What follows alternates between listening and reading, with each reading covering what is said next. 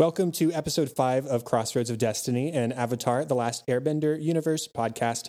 Right now, we're talking about every episode of Nickelodeon's Avatar: The Last Airbender, one at a time. I'm Chad Hopkins, and I'm joined by my co-hosts, Andrew and Melanie Grant. How are you two doing? Awesome. Doing great. Good. Anything special happened over the last week since we last recorded? Well, we're in our third trimester officially. Mm-hmm. Woo, woo. Woot, woot. Andrew's still bald. Andrew's Yes. still bald. Excellent. Yep. Still looking good? Yep. No arrow there yet. No, I almost drew one on for you today. Yeah. I mean, you're not an airbending master yet, though. You still got a little bit more training to go. We're only on episode You 6. got to earn your arrows. Yeah, we'll get there. Okay. Well, nothing real big happening in my life right now either. I mean, we're still working from school at the moment, virtually, and we'll see what happens in the next couple of weeks. But, well, there's one thing I want to address. I had a friend on I haven't even talked to you guys about this yet. I had a friend on Facebook who has listened to the show. Mm-hmm. His name is Matt Fletcher. And he said, Chad, every time you say Eero instead of Iroh, it kills me a little bit inside. I was going to say something. And it's something that I was aware of. And it's because I say it, I flip-flop. I've said it both ways multiple times. Yeah. And I don't know why I say Eero sometimes. Maybe it's just a habit from reading the word sometimes. But I'm going to make a conscious effort. In fact, somewhere in my notes for an episode we're about to record today, I wrote Iroh in big caps to make sure I reminded myself. So thank you, Matt, for calling me out. I needed it. Thank you. And I will do better, or attempt to do better. Get it together, Chad.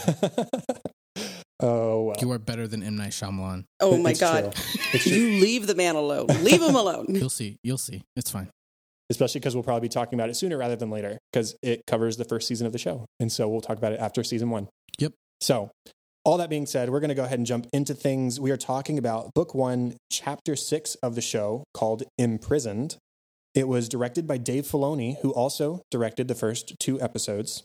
It was written by Matthew Hubbard. It aired on March 25th of 2005, and this is yet another one that is animated by JM Animation. Here's our summary. Aang, Katara, and Sokka stop for some rest and some food and come across a boy named Haru practicing earthbending in secret. They learn that Haru's town is occupied by Fire Nation soldiers, and the adult earthbenders have been taken away. When Haru himself is taken after his secret is revealed, they formulate a plan to help Haru and his people learn to stand up for themselves. Poor Sokka. He tries with the food. He tries. Like, this is a nut. This is a round nut. This might be a rock. No one gives him any credit. They're like, seriously, there's no food. Well, keep in mind, too, he's from the southern water tribe where it's all ice and fish. Yeah. And he's used to finding fish, which are plentiful. And now he's completely out of his element. Having to forage for food. Yeah, having to forage. Not a thing. No idea how to do it. So, I mean, he's doing the best he can. Mm-hmm. He's trying. Anything else? Momo's an earthbender. Momo is an earthbender. That lemur is earthbending. Oh my gosh. That was my favorite. That was, I remember that part of this episode because it was just like, That was an idea you decided to speak aloud. Right. And then he's like, no, it's the girl. And he's like, yeah, right. Yeah, this sort of like self-contempt he has in that moment. That makes more sense. There's like a little blush line that comes under his eyes too. I was just like, oh my God. I love Momo's blank face with like everything. Whenever they like shoot their attention to him, he's just like deer in headlights. And Appa is like my spirit animal because he was just like, I'll make sure Appa doesn't eat all your hate, and Appa's just over there like, Continues chewing. As I'm eating. Yeah. We have a fun cameo in this episode, and Melanie picked up on it, which is great. So who voices the commander of the barge, Melanie? George Takei. George Takei, Mr. Sulu from Star Trek. Oh my. Which we did not get one of those. I actually just talked about a movie on Cinescope not too long ago, Kubo and the Two Strings, that he voices a character in. Oh, yeah. And there is an oh my in that movie, but not here. But it's very distinctly George Takei, and so I'm glad that you picked up on it, Melanie. I looked over and looked for the dawn of realization. You said pause it. And so we paused it for a moment while you thought about it, and we did not have to assist. So good job. You didn't. I am amazing. Thank you. Okay, Katara. I already told you why I relate to this girl so much. Do not hate. Well, before we get into like discussion, I thought it might be a good time to go ahead and revisit Melanie's predictions from last episode. So how did she do, Andrew? I think she did fairly well. The only thing was there's a bit of I think you were going for that, just like when they were captured by Boomy, that the Avatar gang was going to be imprisoned by the Earth Kingdom. Mm-hmm. Incorrect. Possibly learn more about Fire Kingdom. Not so much. Not in this episode. We do get to know that they've had control over the Earthbender Right. At least for in 5 small years. select villages. And been using their coals. Mm-hmm. I feel like that was correct. A Okay. little bit more about the Empire in general. I'll give you that. The trio will begin to master the elements. Nope. I mean, Katara Katara's an earthbended. Katara's an earthbender now, of course. So give that one to me too. Aang will keep promise to start learning waterbending. Well, no, he did not do that. No. No. Again, he was going on with like, that'll be fun. He's like, we don't want to get found out by the Fire Nation. He's like, but that's the fun of it. Oh, yeah. No. Never taking anything seriously, that Aang. What I liked about this episode is that it was a little bit more Katara focused Mhm. than on Aang or Sokka, just like Warriors of Kyoshi was a little bit more Sokka focused than on Right. anybody else. So we're getting these individual character specific episodes. Mm-hmm. And so you'd think we'd probably get some sort of maybe Zuko related episode at some point, or pick X character and give them an episode too. Right. And I like that they're not so dedicated to only following Aang and boosting his character. It's I appreciate fleshed that. out. Yeah. And that just because we're focusing on another character that we don't even see the other characters. Right. Like they're still there. They're still providing insight and hijinks as it may come. But we're still learning a lot more about Katara this episode. One more thing that I wanted to highlight before we get to the meat of the discussion is I've obviously watched a little bit further ahead just because we're going to be recording more episodes today. Mm-hmm. And something I've noticed about the Earthbenders is that in most cases, they are barefoot Yeah. because it strengthens their connection to the ground. And so we can talk more about that later when we see it again. Mhm. But I noticed specifically in this episode that none of the Earthbenders are barefoot. They all wear their shoes. And I guess that's a way to take away some of their power by the Firebenders. Or for Oh. Haru staying behind in his village, it's a way to disguise the fact that he's an Earthbender. Because you'd expect people to wear shoes unless they had a reason not to. Gotcha. Clever. So that was I just a didn't thought. Even, yeah, I didn't even That's notice a that. cool thought, though. Yeah. I didn't even think about that. Because I noticed it in our coming episodes over the winter solstice. And then I went back and I looked at the King of Omashu last episode just to double check. And all the Earthbenders in King of Omashu, including Boomy, were barefoot. So, Right. I do remember Boomy being barefoot. So just something to keep track of, to look out for, because I think it is an interesting thing that they have a way to sort of strengthen their connection to the ground. They're obviously free to earthbend with their arms, but it adds in a new element to use their feet as Oh well. my gosh. This guy. Stop it. Okay, so let's go ahead and get into the episode. We see from the start that Sokka is still very cautious about things, because when they see Haru, who is a teenager like themselves, Mhm. earthbending by himself in the canyon, Sokka's like, the kid looks dangerous and we should approach with caution. And he's just like tossing around a boulder or two at the wall. It's like, what's dangerous about this kid? And Katara just walks right up to him and introduces herself like, oh, hi, nice to meet you. I'm Katara. And of course, he runs away, so he's being cautious. Which but is strange, like from the get-go, that we see such a flighty earthbender. I thought that was notable because it kind of already gives you like, I don't know who you are, but I know you're an earthbender. And based on what we know about earthbenders from previous episodes, they don't back down. Or not shy. Yeah, and they're, you know, they're the stand your ground, quite literally, kind of people. And so for him to immediately come up and be approached by a teenage girl and him just like take off, you're like, what the hell was that? Like, what are you doing? Like, it didn't make any sense. it's only our second episode around Earthbenders, period. And we've already see such a stark contrast between the Earthbenders we met in Omashu. These are clearly not as confident. These are people who have been oppressed for 5 years now. The way Haru tells it, their little town has been occupied by the Fire Nation for 5 years, and his dad has probably been missing for the bulk of that 5 years. You'd assume that they'd try to give revolution pretty quickly and then were subsequently taken away. And so this is a long time that Haru has been without his father, just like Katara. And so that's a strong identifying point for the two of them. You definitely feel like they connect over that fairly quickly within the episode. We also got the little bit of information, and it was something else they bonded over, that Katara's necklace that has the water symbol on it that we've seen her wearing all this time is from her mother. And we learned for the first time what really happened to her. She I said know. she lost her mother in a Fire Nation raid. That's what I was trying to think about. Whenever she initially mentioned that, I was like, is that something that they said in previous episodes? And I think she only said that her mother wasn't there anymore, like she passed away, not specifically what had happened to her. Yeah, I think they might have said something about the Fire Nation being involved. We knew she was dead, but we didn't know specifically what happened except that maybe the Fire Nation was involved. But here she specifically says that she was lost in a Fire Nation raid. And so that's something, again, that Haru and Katara are able to bond over and share a little bit of like an emotional connection over. When Haru is taken away, Katara feels responsibility in it because we saw that she was the one who sort of encouraged Haru to help the old man when he was being crushed by the rocks at the mine. How do you feel about the old man? I was babe? so angry. I was so mad. There may have been some profanity in the room. Yeah, a little bit. A little bit. Well, it's because he took the time. Homeboy would not have had, I don't know, life. Mm-hmm. Maybe just he could have lost his legs. But Haru helped him, despite knowing that it was forbidden for him to do so, to show that he was an earthbender, and saved his life. And then old man over there was just like, cool. He's over here to the Fire Nation and turned him in. I was really ticked off. Narc. I think Narc. people are scared, and he might have hoped for favor in turning over Haru. You can hope. Yeah. Yeah. That was his intention.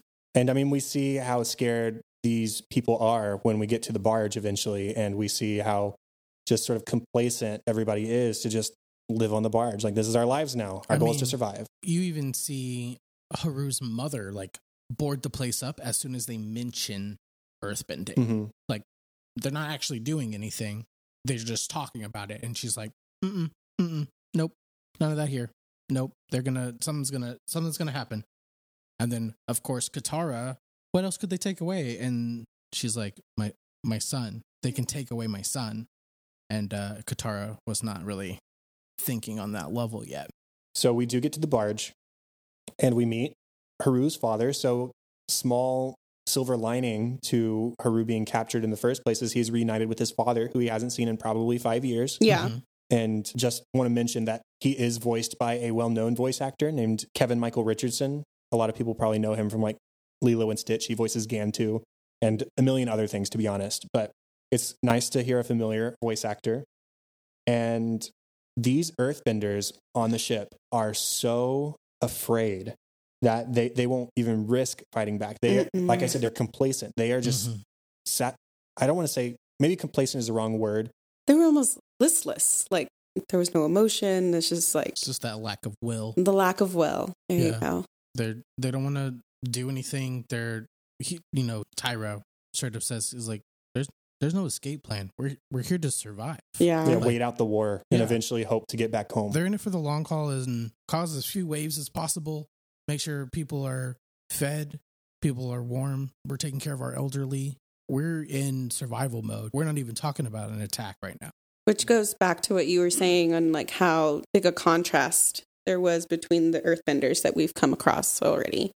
How the other ones from Amashu were almost arrogant to a point with their powers and how powerful they were. And then you see the flip side of it and you see how they are on this barge and just are complacent now. They're just accepting of what their fate is at the moment. Yeah, we even commented on how the people of Umamashu were almost slightly rude because Aang had commented on how friendly they were at the beginning of the episode. Right. We saw how rude they were, and we said, that's probably why they still are the way they are, why they're still able to make weapons for earthbenders and why they're still safe from the Fire Nation. And then, this village that is completely the opposite.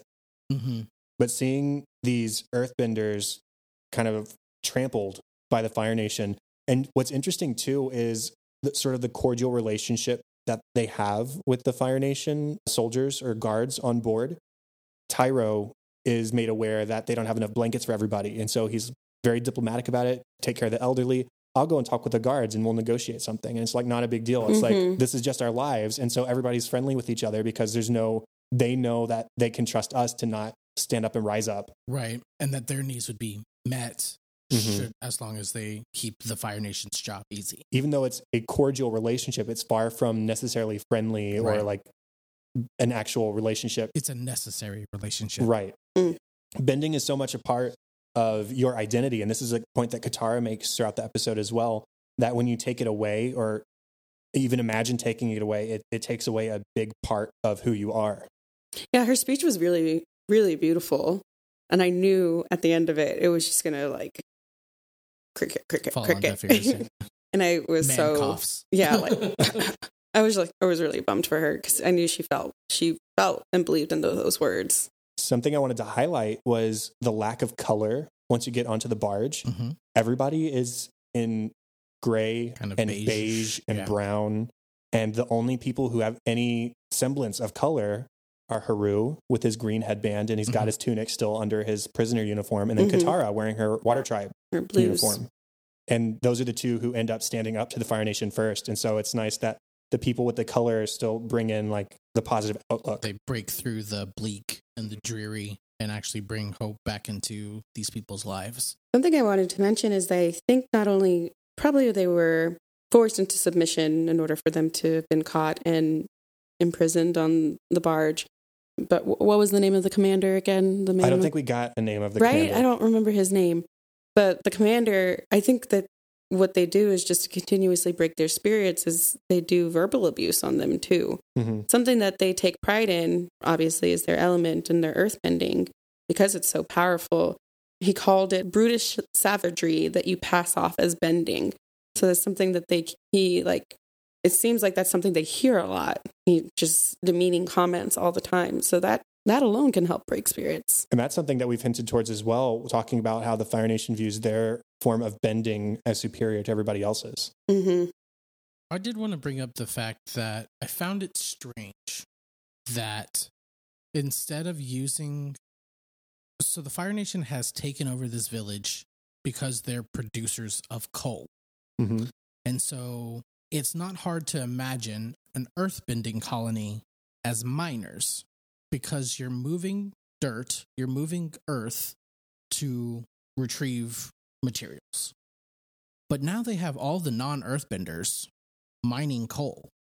And so I'm just like, so you've taken over this village because of its production of coal, but you've more than likely also now removed a lot of their productivity and efficiency because all their earthbenders are on a ship in the middle of the ocean It's certainly a lot less efficient. made of metal that they can't bend. Right. You feel like they should have flip-flopped? I mean, granted, like I get the point. There must have been some kind of situation where the earthbenders tried to take their village back over. And if you have a crew of earthbenders in a mine, they're surrounded. They're good. They're well armed at that point. So I understand like that piece of the logic, but I was just like, now you have some old dude in a coal mine trying to get you all your coal to fuel your ships that are harboring all of the earthbenders that were producing the coal in the first place. How is this beneficial for anyone? Right. It definitely would have been more efficient to like maybe take the family members and hold them captive as motivation for the earthbenders to keep production high. Mm-hmm. Dang, Chad. I'm just saying. Whoa, that's twisted. He just voiced it. I was already thinking it too. I do want to say at the end of the episode, Tyro says to take back our village, to take back all of our villages. So it's Right. highly possible that there are other Mhm. earthbending villages that also produce coal. Mm. And so they might still have some earthbenders in production in those places that haven't tried to rebel. That's a good I point. also found it very amusing that it was just like we focused on Tyro, Haru, and Katara on that one main ship. At the end of the episode, you see all the earthbenders on like 6 different ships, and they're all like, yeah. And I'm like, oh, when did we take over the fleet? I guess that happened too. Okay, cool. All right. Yeah, let's go get all of your villages back. Because it was just like, wait, I thought it was just the one. No, all of them? Okay, cool. Moving on. Like, I would imagine that when they first got to the barge, they were probably outnumbered by firebenders, like 10-1 at Mhm. least, to Mhm. intimidate and to quash any notion of trying to escape or rebel that they might have had when they first got there. And we see when Katara arrives for the first time, they send a guy into a week of solitary confinement just for coughing while Mr. Takai is monologuing. So over time, it appears they've said, okay, the spirit in these guys is quashed. Don't have to worry about it. You guys go take care of other Fire Nation business elsewhere. The 5 of us have this under control. And obviously there's more than 5 of them, but there were like 5 of them in the yard, and there were maybe like 2 or 3 on guard on the walls. And so after they got rid of those in the yard, maybe the others fled to escape after seeing the fate that their other Fire Nation members met, or maybe it was just quick work to take care of the remaining people standing guard. Fair enough. Or even if you have firebenders on all those ships, like there's no telling what was on the other ships. That was my main point. I think it's like all of a sudden we just the entire fleet is free, and you're like, okay, well, way to go, Earth Kingdom, yeah. Can we talk about the battle scene? Yeah, let's talk about the battle scene. Because that was the coolest one I've seen yet, I think. Really? Yeah. Okay, you like that more than Bumi versus Aang? A little bit. Okay. A little bit. Because there was multiple people. Yeah, it was really cool how they all kind of like formed together and like simultaneously just like took out all of the Fire Nation that was there. That is something that's really cool about what we've seen from Earthbending so far, is how in unison it can be, and how the powers together combined can be even greater. Like when they first make that wave, Tyro makes a wave to protect his son from being attacked by the captain. And then the other benders join in. Their movements are one and the same in creating an additional wave to push forward and attack. Yeah. It was super cool. And then you even made a comment, Melanie, when they took the coal into like a large form, and then they used their bending to like fuse it into together, like a denser ball, compress it, and then throw it into the wall to actually break through, because the coal itself wasn't going to be capable of doing that. And so like as it shrunk and increased in density, you're like, whoa. yeah I mean, because there's, again, it's one of those things that's like, we're learning what earthbending is, and you're not necessarily aware, like, are you just moving it? But no, like, they're like, technically, if you worked hard enough, you could be making diamonds out of that coal, because they're earthbending. They're literally crushing it and manipulating it in many different ways. I mean, and you also see that as Haru in an earlier scene. He's just like, I'm really connected with my father, and he's spinning rocks in his hand, and then he grabs them, and then sand comes out of his hand. And you're just like, okay. And we like pick up on these little tidbits of what earthbending is, and that you're not just moving rocks. You're not just, kind of moving this here to there. You can like change its form. You can do more with it. And so I think it's really fun that every time we see a new battle sequence, we see more of these little details on what are they capable of. And I think that's always a great part of this show that I really love. Yeah, it's some continuations of what we saw Bumi hint towards in the battle with Aang in the last episode, where he is able to manipulate things that like come crashing at him or form quicksand out of the ground underneath Aang's feet.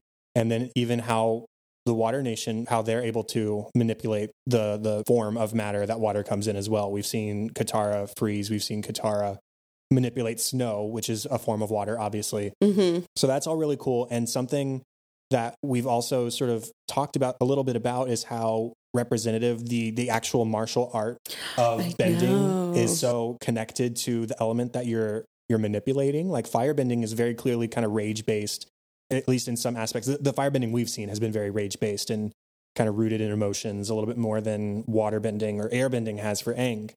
And then obviously the very little waterbending we've seen is very fluid. Airbending, it's all about circular motion and evasion.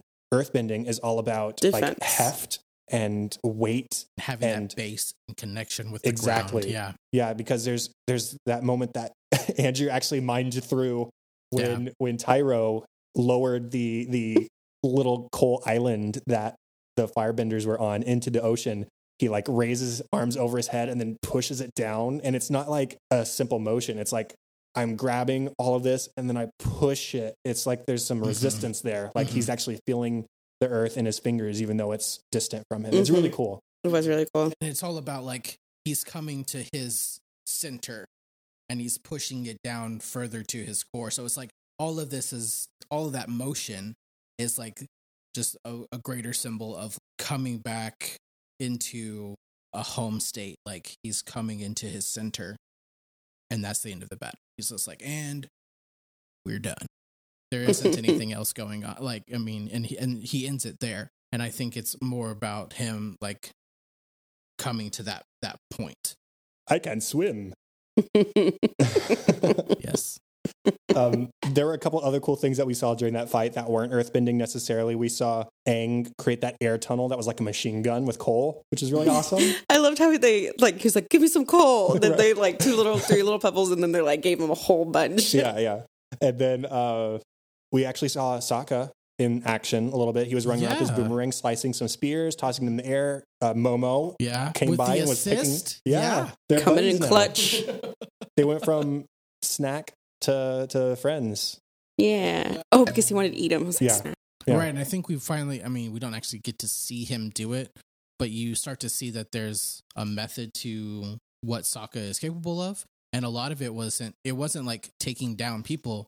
It was disarming, Mhm. which I think is an important thing to point out. Mhm. That he may not have like incapacitated one or two people, but the 5 or 6 people that were fighting against them now don't have their spears. Right. So, and that creates a safer environment for the rest of them to come back and finish the battle. As a non-bender, he was able to contribute to the best of his abilities and have Right. a part in the battle. Mhm. The last thing I really had to say was something about Katara. When she did the fake earthbending in order to be captured and go find Haru, she was essentially sacrificing herself. She didn't know what was going to be waiting for her on the other side of that imprisonment. So that was a really bold move of her to try and follow through with this guilt that she had on getting Haru captured by the firebenders to begin with. And then you see her faith in these people. It's admirable because she has more faith than they do. Right. She is so outnumbered. She could be incapacitated by the firebenders, and she's clearly not a very strong waterbender. Plus, she's in the center of this barge where there isn't going to be any water. She can waterbend anyways. And who knows how the earthbenders might react if they see her as a threat to their survivability in that moment. And so there was a lot on the line for Katara to sort of sacrifice herself and try and have this rescue attempt. I think with the commander too, he thought for a second that Katara was going to be possibly a threat. That's why whenever she was giving her speech in the middle of the episode, the other soldiers were ready to like go and take her and stop her. And he was like, no, wait, because he wanted to see what would happen. And then whenever she finished and he saw that nobody rallied up with her, nobody wanted to continue on with her and fight, then he was like, okay, yeah, it was almost like I was right to not be threatened by you. Yeah, and then he just waits. He waits it out. Like, let's see what happens. Oh yeah. Oh look, no one's fighting. No one Katara. cares. Oh my. And he has a line where he says, "You're one mistake away from dying where you stand." This man is ready to kill some children. Yeah. I mean, and you also don't know, like, more to your point earlier, it's like Katara got on the ship. She could have been the one that coughed. When Aang and Sokka came for her, she might have been in solitary confinement in the middle of a barge and never even gone to see Haru or any of the earthbenders. Makes it a little bit reckless. She had no plan. She didn't know what they were capable of, what they were doing. It was all trying to get information, and she was just hoping that she would be able to be rescued after the fact. Yeah, and even then, their plan was to find Haru and save Haru. I don't think they expected the people to be there in that capacity, and for them to not be willing to put up a fight for themselves. And so it made it even riskier that she said, we're not leaving now. We got to stay. We got to help these people. I got to help these people. Yeah. I really admire Katara's passion and her bravery in this episode. It's a real testament to her character that she is able to put so much at risk in order to do what she believes is right for Haru and his people. I don't know how to treat it because it feels like a great pun, but at the same time, it also feels like very creative character development where Katara is really good at creating ripples and turning those ripples into waves. So you can like have this play on words like, oh, you know, Katara likes to rock the boat or create waves. Oh, that was so painful. But in all reality, like if you think through the episode, it took them a while. Like, she had to talk to them multiple times, and all of these impassioned speeches and addressing the crowds and things like that. You know, at first it seemed to have fallen on deaf ears, but maybe there was a bit of a stirring at that point that, you know, maybe we do need to do something. Yeah. And then the next time it's a little bit more. And then the third time we finally get Haru involved. And then from there, everyone else comes. Yeah, you could say the first ripple was her talking to Haru about how important her bending is to her and how it's a connection to her people. Mm-hmm. And that was like the first drop in the pond. Exactly. And that connected later when Haru was the first one of the Earthbenders to stand up after the Warden kind of crushed Katara's hopes. And that's his name, by the way. It's the Warden. It all flows together. Stop it. Is there anything else about the episode content? The final thing, I suppose, is that Zuko shows at the very end. I freaked out. I was like, oh, he has the necklace. Yeah, because Katara realizes her necklace is gone, and Zuko finds it. He Zuko is there. He knows. I did write down, this is, I think, from this battle, it was showing the first instance of where the Fire Nation is kind of starting to lose control of all of the commands that they have, because now that all of the Earthbenders are free, they're like, okay, let's go do this. And I was like, uh-oh. They're starting to lose their foothold in the Earth Kingdom. And it will domino effect from there, I'm sure. Astute observation. Thanks. Zuko. How did he get there so quickly? That's a good question. He's clearly very good at tracking. Sneaky snakes. Oh my gosh. You are such a moron. Oh my God, sorry. Okay, so let's finish off by getting into Melanie's predictions for the next episode. Predictions. We have a two-parter coming up next, actually, and we're going to record them in two separate episodes because reasons. The very first episode is Winter Solstice Part 1, and it is titled The Spirit World. Ooh. Are we going to see some of Aang's past lives? That is a possibility. Spirit World. Will we find out what happened to some of his friends from the other elements? Friends, non-Avatar friends? Before Frozen and the Iceberg Friends. Yeah. Oh, yeah. Yeah. Okay, what do you think about the winter solstice? What do you think that date would have? The 21st, December 21st is the longest night of the year. You just dropped the casual knowledge of the date of the winter solstice like it was nothing. Do people not know that? I didn't. I don't think. Well, now you know, everybody. You learned something from this podcast. You're welcome. So, winter solstice. I don't know. Okay. That's something I would be curious to think about a little bit more. So what happens during the winter solstice? So awkwardly enough, the only thing I know about the winter solstice is what I already said. It's the shortest day of the year. Longest night of the year. So what about the winter solstice do you know? That it's the longest night of the year. Okay.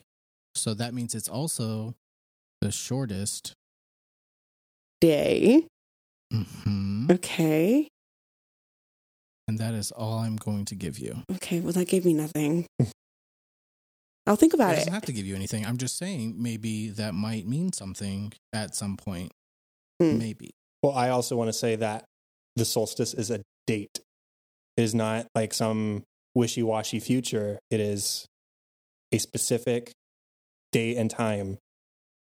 And so, okay, never mind. You guys are really trying, and I'm like, I feel kind of like a moron. No. I feel like you're there, but you're just not. Well, the only thing I can think of is it's in winter and it's cold. Mm-hmm. So I would think we would kind of go back to the water tribe, maybe. Maybe. Okay. Maybe. So the winter solstice has something to do with the water tribe. Yeah.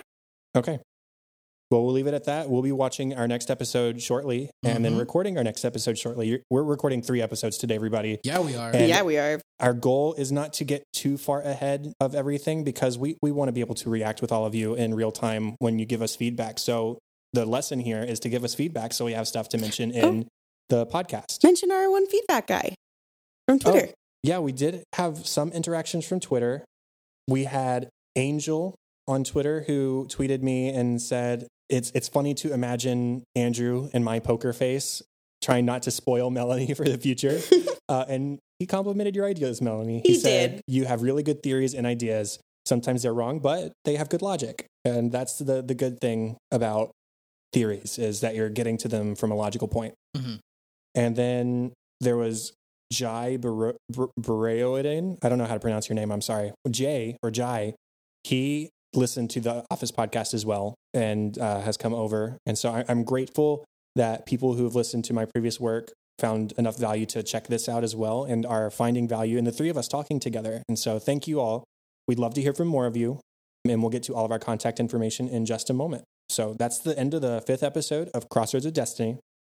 Contact for the show, facebook.com/xroadspod, @xroadspod on Twitter. If you could help us out, it'd do us a huge favor if you went to Apple Podcasts and left us a rating and a review. That helps us to be exposed to a wider audience. Something I'm really proud of is if you search Avatar: The Last Airbender on Apple Podcasts right now, we're not that far down the results page. What? So we'd love to move up a little bit further on that page with your help. If you have feedback or ideas, you can email us, xroadspod@gmail.com. And nobody has left us a voicemail yet, so it's a race to see who's going to be first. There might be a prize. I don't know. Maybe. Yeah. I mean, we've got stickers, everybody. We do have So stickers. you're welcome. So we'll see what happens with that. But if you want to leave us a voicemail, you can call 3145-YIP-YIP. That is 314-594-7947. If you keep it around a minute and keep it direct and give us something good to talk about, we'd love to play it on the show. Melanie, where can people find you online? On Instagram, it's MelanieAmanda44. Feel free to reach out. Andrew doesn't use personal social media like ever. Nope. But he'll be keeping an eye on the X-Roads Pod Twitter account. So be sure to interact with us there. And obviously the best place to find me is on Twitter as well. That is @Chadadada. That is ChadAdada. You can find my other podcast, the Cinescope Podcast, @CinescopePod on Twitter, thecinescopepodcast.com, and where you can find podcasts. And same with An American Workplace, which is my office discussion podcast. You can find it on Twitter @WorkplacePod and @WorkplacePodcast.com. And the website for this show is xroadspod.com. XRoadsPod everywhere. That's how you can find us.